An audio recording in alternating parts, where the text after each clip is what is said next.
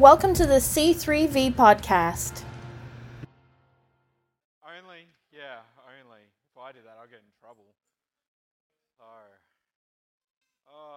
Man. Well, happy Thanksgiving.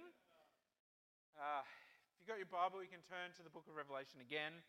I thought I was done with here, but we're back here. So, suffer in your jocks, as they would say in Australia. That's very Australian that I'll just stop. But Revelation 3:20 to 22. I did these I've been in the book of Revelation for a little while here, but the last message that I did was from the church of Sardinia. They're called Sardinians, or who am I kidding? They're the sardines. That's the only way that I can think of them is the church of sardines.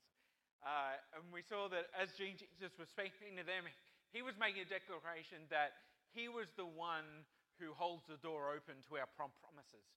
That the promises he made and have given us, they don't go away, but he stands there at the door saying, when it's the right time, I'll open that door and you can walk through. Not to just let it go and let it be in the past, but I'm the one. I'm the action. It's me. It's got nothing to do with you.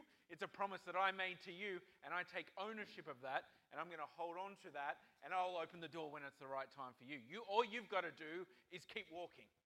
Just keep heading towards the door, and at the right time, I will open it. And then we got in the bit where it said, when Jesus basically says to the church, hey, wake up. Now's the time to wait. You've got to wake up. I haven't finished working yet. My plan isn't to the end yet. Wake up, stir yourself up a bit, and strengthen what remains. Strengthen what you look at is lost. That little bit that's left, that's more than enough for me to do what I need to do. That little bit that you have in your hand, that little bit of oil, those 2 loaves, those fishes, whatever it may be, that's what we're going to build on. Because this is what I know, that our future is never behind us. It's always in front of us. And he's saying, strengthen what there, because I'm not done yet. Stop getting caught up in what is lost and what's been gone and what you're missing and what you think has been dissolved, because strengthen it up. Stir it up inside of you. Fan the flame that's inside of you, Paul wrote to Timothy. Because I'm doing more. We're keeping going. My church isn't over. It hasn't shut down. It hasn't been cancelled. It's not quiet. But God is stirring us back up again. We saw that it didn't take remarkable people. It just took remaining people. It took people who said, no matter what the circumstances, no matter the outlook, no matter how it looks, I'm going to stand firm on this rock and my belief in what you're going to do, and I'm not going anywhere. I'm not packing up. I'm not shutting down. I'm not moving out of town. I'm not getting out of the city. I'm going to remain. I'm going to stay here until your promises come to pass. This is just last week's one.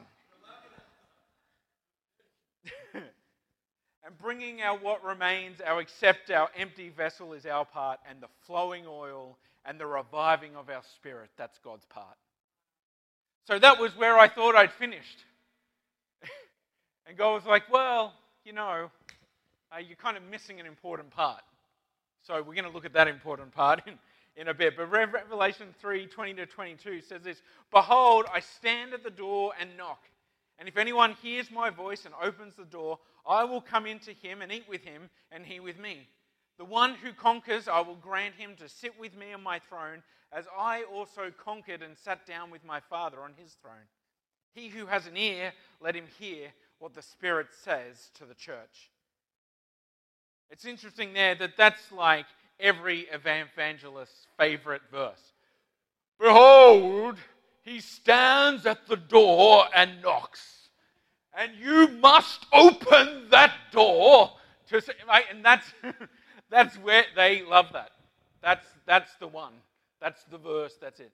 But I think we've got to realize that there's like a part 2 to that. And the part 2 is where, I wasn't even going to go here, but Adrian inspired me, and Tate, I've got Tate, who makes the best gravy. They inspired me on Thursday night, and I realized that there's such an important part of this. The part is that Jesus says, open the door so I can come in and I can eat. Come in because I want to come in and I just want to hang with you. I want to sit at a table with you. I want to talk to you. I want to build a relationship with you. But we get stuck on, no, he's just knocking at the door. No, he wants to come in. He wants to talk. And here it says, I want to come in and I want to eat. And the Greek word of that eat there literally means dinner. Because dinner was the most important meal of the day. Breakfast was small wine bread. Good breakfast. Breakfast of champions. And lunch was normally on the go. But dinner was when you got everyone around you who you loved. Dinner was when you sat down. Dinner was when you talked, you chatted, you fellowshipped, you reminisced, you talked about your day. This was like dinner. It wasn't quick and fast. It was like pack them in like Adrian did. All together, no room, pressed up against the wall. There was a time there where I was like a chair came out and I was up against the wall, and I didn't think I was getting home on Friday night. But it's a slow-moving time of fellowship. It's enjoyment, affection. It puts, and trademark is pen pending, it puts the unity in community. Thank you. That's literally the greatest three words I've ever come up with in my life. We're going to put it on balloons or something. I don't know. Anyway. And Jesus is saying, I want to eat. Why? Because tables matter. All throughout Scripture, you find that tables mattered. And I love that Fletch put up a picture that he stole from someone else, but I'll give him the credit anyway. And it said, if you're doing better than someone else, don't build a bigger fence, build a bigger table. And that has to be our call as a church, is to build a bigger table, because tables matter all through Scripture. The widow saw the prophet coming and said, if I can just prepare a table, it'll give him a place to sit. If you want a prophetic word to come, if you need God to speak, then prepare a place for him to come and rest and sit and speak, because tables matter. Psalm 23 says, you placed a table before my enemies. Like, it's all coming against me, and you know what? I'm so relaxed in what you're doing that I'll just sit here and eat in front of them. Because tables matter. They position us. Tables give us perspective. Tables help us celebrate the present. And it's around a table that Jesus says it's to remind him of him. That this table is man, we should be having communion today. This table he says, this is what identifies who I am.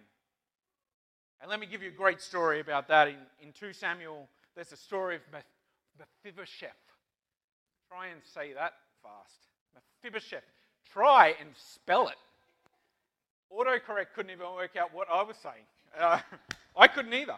But he was the son of Jonathan. Jonathan was the best friend to David, and Jonathan was also the son to Saul. So Jonathan he had the right line. He was in the line of the king. He was set to have it all. Mephibosheth was in the right line to have all the honor and all the prestige. And everything was set up. He had, as we would say, he had a future and a hope. And then one day the enemy attacks. And Saul and Jonathan are killed. And as the enemy's coming, they pick up Mephibosheth and they flee, they run. And as they're running out, he's only a little baby at this time. The nurse trips and drops the baby. And Mephibosheth becomes lame in his feet. Mephibosheth is crippled through something that was no fault of his own. His life was changed through nothing that he did. What thought was going to be a future and a hope and a projected line, now because someone else, he was hurt in a fight that wasn't even his. Man, I've seen people in church get hurt through a fight that isn't theirs. That you get offended because someone else is offended at something. And you're not, but you're hurt in a fight that wasn't even yours. And he's wounded. And eventually David says this, is there anyone left? Is there anyone left of Saul's family who I can bless. Because he'd made a promise that said, man, I'm going to bless your line. So Mephibosheth comes before the king. David brings him up. And he says, I'm not worthy. Right? We can get so caught up in the consequences of our flaws that we think we no longer have a place in front of the king. And he says, I'm not, man, my brother at the table when we were kids, I've seen donkeys that were less willful than him. Donkeys are less stubborn than my brother at the dinner table. I'm the opposite. I would be like, hey, whatever's going, I'm just here for it's fun times. He was like, I'm not eating that. And my parents would say, come on, just eat your peas. He'd say, I'm not eating my peas. Right? And they'd say, just have a couple of peas. I'm not eating my peas. I'm not doing it. Well, they'd say, well, you're going to sit there until you eat your peas. And he'd be, fine. I'll sit here and I'm not eating a pea. In fact, I'm never going to eat a pea for the rest of my life in spite of you. And he would sit there, so willful, so determined. I swear, if we still lived at that house, he would probably be still sitting at the dinner table now just to prove a point. And we can get so willful in the consequences of our flaws. You know, it's like the Israelites said to God in the desert, can you even make a table in the desert? Like, come on, just come on. Let me put it like this. We can think that we are so broken that promises no longer apply to us. But here is Mephibosheth, set now on a different path in life, thinking that all the blessing had passed him by, all the promise, all the privilege had now passed him by. But a promise had been made that he wasn't even aware of, that said, your family will be blessed. Your line will be blessed because he remains faithful. He remains faithful. And God brings him out of a place of brokenness and places him back in a place of promise. Over a prayer that he didn't even know, over a promise that he didn't even know about. He was a baby when that promise took place. He had no idea. And I just love the imagery of it. Because it says even at the end of the story, after Mephibosheth gets everything restored, it ends like this, and he was lame in 2 feet. You see, he didn't get healed. His flaws didn't just get pushed aside. He had to make a decision to get himself up every day. And when David said, no, you are worthy to sit at my table, you will eat like a son of mine, he had to make the choice that in spite of his flaws, that he would get up and he would drag himself to that table every day, because there'd been a place set for him. And as he got in front of the table, you see the table, it covers our imperfections. It's the table that gave him a place. It was the table that made him look exactly equal as everyone else. Looking in at that table, you couldn't see the difference between the son that was crippled and the king's son. Everyone was equal. It's the table that covers our imperfections. And every day he sat there like the son of a king, equal. So Phil, when we were in Calgary the other week, he said this: the power of God moves through people who acknowledge weakness and knowing here's the answer. It's that pulling ourselves to the table. It says his grace is sufficient for me. And I know what's going on under here, but up here I can sit knowing that I'm as the son of the king. Mephibosheth's name means this: dispeller of shame. And that's what the table does. The table dispels our shame. That we say, no, but I'm weak or I'm lame, or you don't know what I've done. And he says, no, you can sit at the table because I've prepared a place for you. This is what we've got to understand, that for 1,500 years, the center of the church was the table. It wasn't a pastor. The pastor wasn't the product. It was the table. It was the table that brought people together. It wasn't amazing worship services and special lights and smoke machines or sermons with witty illustrations or a great kids program or any of those. It was the table that connected people together. And it was in whether they were being blessed or broken or giving, it was the table that connected them all together. It was the stories around the table that bind us together. And together we find out that we're not the only one who's been going through something. Together we find out that there's other people with lame feet underneath the table. We find out that there's others dragging themselves in. Oh God, I just need your grace today. And sitting themselves at the table.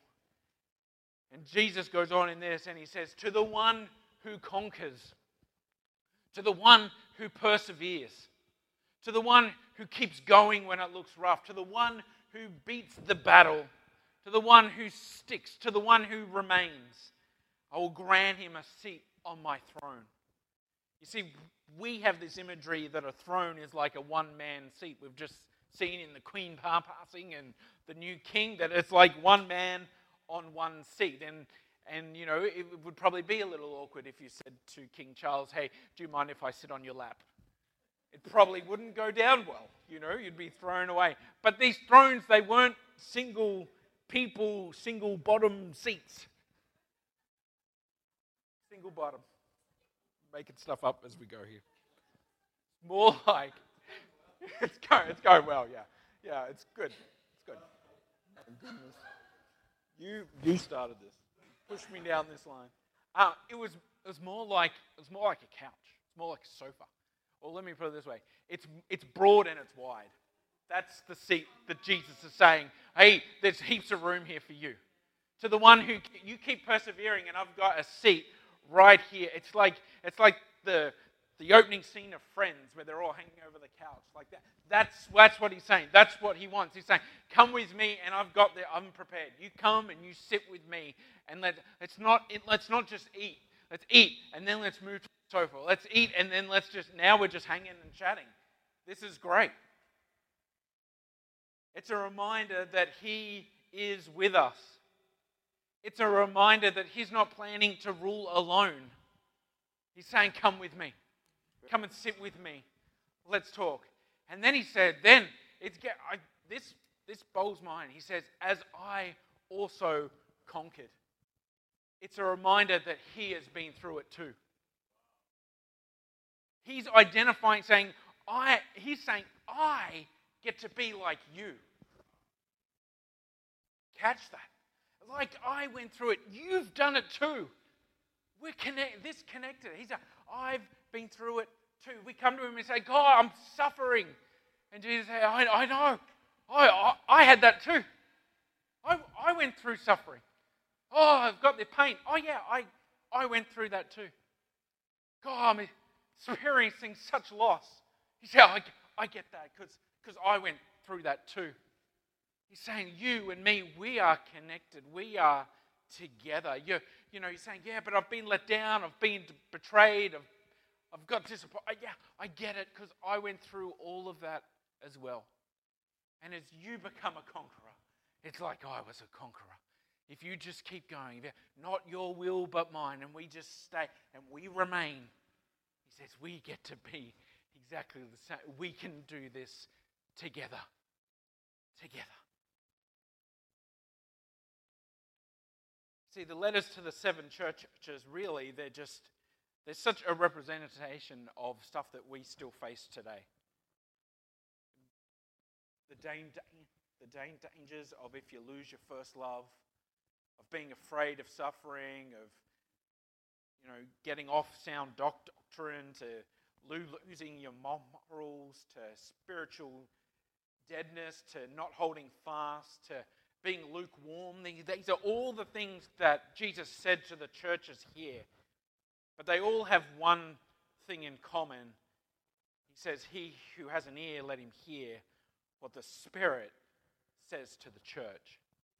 And 7 times he says, let them hear what the Spirit says to the church. Let them hear what the Spirit is saying to the church, because God's talking to his church. And as we eat at the table and we sit at the throne, it builds a relationship and we get to hear him speak. John 15:15 says it like this. Jesus says, I love this scripture. No longer do I call you servants. Servant doesn't know what the master is doing, but I have called you friends. Because sitting and eating builds friendship. He's not looking for spirit chasers. Oh, I heard that God's in this meeting down the road. Maybe I should get down there. Oh, hang on, I heard he was out in South Surrey. Maybe I need to get out there. No, he's in West Vancouver. I've got to get out there. No, I heard of this great meeting in Abbotsford. And you're running all around trying to chase where he's going. He's not looking at that. He's saying, sit and eat with me and we'll be friends and you will know my voice. You don't need to be out chasing me. Jesus said, follow me. Not, catch me if you can. You know, there's no scripture. And the disciples came out and said, where is the Lord? And he jumped out from behind a bush and said, you couldn't find me. He makes it really clear where he's going and what he's doing when we have an ear to hear. He wants to let you in on his success. It says the Word became flesh because the Word just wanted to be friends. He wanted a relationship. And when as you start to hear, you can pick up the voice of a friend even when they're not in the room. If Susanna was out in the lobby being loud and I was in here, I would know it's her voice even though I'm not in the same room. Because we know each other. I know there's friends that you know the voices of. You don't have to, you can go, oh, that's where he's over there. Okay, we can follow along. As we get closer and we begin to know his voice, we start to hear the words and read them correctly. So many times people hear the words and give them the wrong application. The sign's up there and you read it all wrong. I've got a sign that I'm going to put up, and this really signifies what happens. There we go. There's the sign, and are you reading it right or are you reading it wrong? You don't matter, give up. Okay, thanks for the encouragement. Or is it you matter, don't give up? When we know his voice, we know what he's saying. He will always be consistent with himself. He's not trying to lead us to confusion. He's not saying, well, however you take that, that's what you're going to get. No, when you start to know, it's such a terrible sign. When we start to know his voice, we know who he is. We know that he's for us and not against us. We start to pick up things. It's in this ever-changing world, he remains the same yesterday, today, and forever. You start to know how he moves. You start to know how he operates. You start to know how he leads. You start to know where he's going. No longer are you chasing after an unknown God. You're following a friend. In 1 Kings 18, Elisha prays, and Elisha prays because he says this, I hear the sound of a rushing rain. He says, my spirit is stirring. We're in the midst of a drought, but I can hear what you're saying, and you're saying rain. I can hear something that you're speaking to my spirit. The Spirit is speaking, and it's saying rain. And although we're standing here in the midst of a drought, I'm going to pray for rain. I'm going to do it. And it says 7 times. It says sometimes when the Spirit speaks, we think it's going to be instant, but there's a bit where we just have to keep going back and keep reminding and saying, and there was 2 things. The servant came and said, there's nothing there. And Elijah said, go again. And I think that's the 2 different people that we can be. We can either be the people who hear something and pray and say, well, there wasn't anything. Or we can be the persistent people who say, no, we're going to go again. We're going to go again because I hear his voice. I hear what he's saying, and he is saying rain. And then it says it's only little and it's off in the distance, but it's there. And seasons of perceived unfruitfulness can actually be the seeds of your future harvest. That in that persistence, and when everyone's saying, they're praying for rain and nothing's happened, it plants the seeds of your future. That's why Jesus had to say in John, he said, it's the Spirit who gives life. The flesh, it's no help at all. Because sometimes we get in situations and we think we've got to work our way out of this. If I can just get this plan together, if I can just get this right, if I can get things all lined up, all my ducks in a row, I can work myself out of this mess. And Jesus just went, no, there's things that only the Spirit can do. Situations that only the Spirit can change. One version says this, it's the Spirit who sustains. Because when you're in those periods like that where it's in the drought and you're praying for rain and it's time and you're 4 times into it and there's still nothing there, it's the Spirit that sustains. It's that scripture that you heard that stirs up and you think, no, I'm sticking by. It's the stirs up, oh, I've got to strengthen what remains. I'm here, God. I'm planted. I'm holding out. You're going to do what you say you're going to do. You can make a way. You can make a river. You can do what you said you're going to do. It's the Spirit that sustains us through. It's the Word. God, I remember I was in that meeting and they prayed for me and they said this. And God, I haven't seen it come to pass yet, but I'm standing here and I'm standing firm and I'm believing. And your Spirit comes alive at the sound of it, and it's what sustains you through the time. It's the song that when you're feeling so bad and you don't even know what you can do, and all you can do is kind of stand and say, and that song that you remember stirs up, and it's the Spirit that you're worthy of it all. It's like, God, I don't know what else to do. This is it, because it's the Spirit that sustains you through the time. It's the Spirit that sustains you through the drought. It's the Spirit that comes alive when it hears the sound of rain. And Elijah moves on from that, and it's like the future is because of it.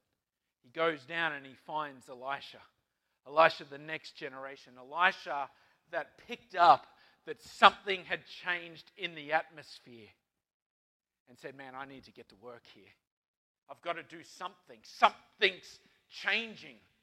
He didn't say, right, I need to go to school. He was just like, something's changing, and what is around me is what I've got to do. He saw the season was changing. He felt the storm brewing. He said, there's a cloud and there's rain coming. You see, Elijah saw a drought and prayed. Elisha saw a field ready for seed and put his hand to the plow. See, God will call us, but it's the Spirit. It's the Spirit that will call us to pray, and it's the Spirit that calls us to plant. We just have to be listening. Just got to be listening. God, what do you say? Where are you going? I hear the rain. Do you want me to pray for drought, or do you want me to put my hand to the plow? Wherever you're calling me, God, I'm ready. I'm just listening. Let's just walk this out. I know you've gone through it and you've had tough times, but we can do this together. I don't know if you know the story of Willie. Probably don't, because I haven't told you yet. Willie was a man in the early 1900s, late 1800s, early 1900s, and I can't bring myself to say last century, but back then. It's a long time ago. And the church was doing what the church was doing, but he heard a sound. He heard the sound of rain. He didn't know what it meant, but he heard it. And he said, God, I'm listening. Whatever you need me to do, I'll do. And Willie is very unfortunate because his last name was Seymour. And Willie, this is how God works sometimes. Willie was blind in one eye. It's a really ironic name when your name's Willie Seymour and you're blind. Willie Seymour? I don't know. He's blind. Like, it's rough. Sorry. Bad jokes. But he knew that God wanted to move. He knew that God wanted to pour out His Spirit. He heard the sound of rain. And so Willie, they said, hey, we've got this little thing going in LA. Do you want to come to that and look after the people? And he said, sure. So he said, God, I'm listening. Wherever you want me to go, I'll go. He moved from Houston. He moved to LA. He got there. People weren't big fans of Willie. Willie was sharing a message that God wanted to pour out His Spirit. And when he turned up to the building they were meant to meet in, it had been locked up because they didn't like him anymore. And Willie didn't know what to do. Willie was like, but he kept on going. He kept saying, God, wherever you're leading me, I'm going to keep doing it. I believe what you want to do. I believe you want to pour out your Spirit on the church. I'm going to keep going. I'm going to strengthen what remains. I've got a little group here with me. We're going to keep going. And then so they moved to a different street and they found a different building, and the building was nothing special. The building, the LA Times said, it's a rundown shack, being nice. They had to literally get the horses out of there before they could have a meeting. It says the meetings, the people there had flies all around them. There was no platform. There was no podium. There was just someone who said, I hear the sound of rain.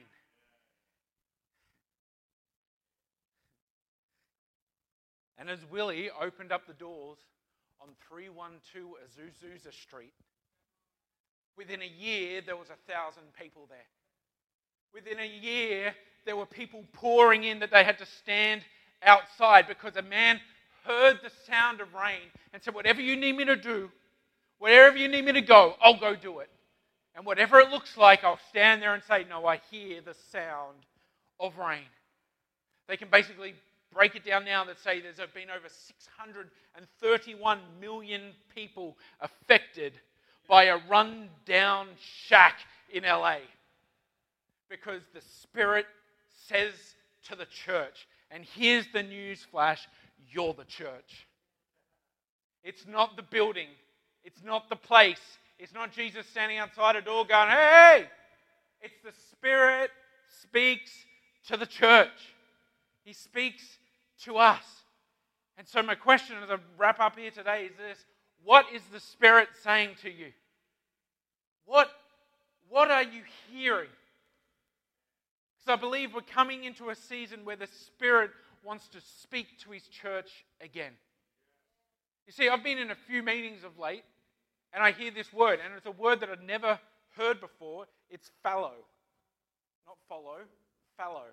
And this may come as a shock, but I'm not a farmer or know anything about it. But I kept hearing over and over again, fallow ground. Like, that's the weirdest word I've ever heard. Never. And then, like, in 40-something years, I'd never heard the word, and then you keep hearing it over and over. It's like, hey, the Spirit's trying to say something. Can I pick up? Can I listen in? Can I catch a hold of what you're trying to say through weird old words? And then as you look it up, you realize this. You realize that fallow ground is ground that's had time to rest. That it had been worked before, but then there was a period when no work happened on it. And I think, man, are we coming out of a season where it was fallow ground, where what had been planted before just needed time to rest? And the Spirit begins to stir. The Bible says this, that there's food for a poor man lies in fallow ground. Everything you need is in that ground already. You just have to rework it. And maybe there's a time now, a season coming where we need to rework the ground that would work before. That the Spirit says it's time for the fallow ground to reproduce. It's time for all the seed that's been planted in good ground. It's time to toil over it again and see what it produces. Because the Spirit speaks to the church. And I believe that that word that was spoken over you, He's going to speak it again. That scripture that He put in your heart, He's going to speak it again. That prayer that you prayed that no one else knows about, He's going to speak to you again. The prayers that have been prayed about you that you don't even know about, He's going to speak them again. This morning, I just want to make some space. We've got 5-10 minutes here for just that, for the Spirit to speak. I don't know what you're going through. I don't know how this message sits with you. I don't know if you came in here saying, God, I'm looking for a sign that you'll speak to me today. Well, I guess this is that. Because this is what I know. When He speaks, the devil flees. And when He speaks, water becomes wine. When He speaks, the storms around us, they calm. When He speaks, the blind see and the deaf hear and the mute speak. When He speaks, the paralyzed, they walk. When He speaks, the dead, they rise. This morning, what is He saying to you? What are you hearing? What's that word that maybe you're trying to run from? But now there's a guy standing in front of you saying, listen to that word. Listen to that sound. Maybe you're here saying, I hear the sound of rain. And I don't know what that is, but God, I'm going to plant myself and I'm going to keep going back until I see it come. So why don't you stand up here this morning? Why don't we just turn out... Thanks for listening to the C3V podcast. To find out more about our church, visit us at c3v.ca.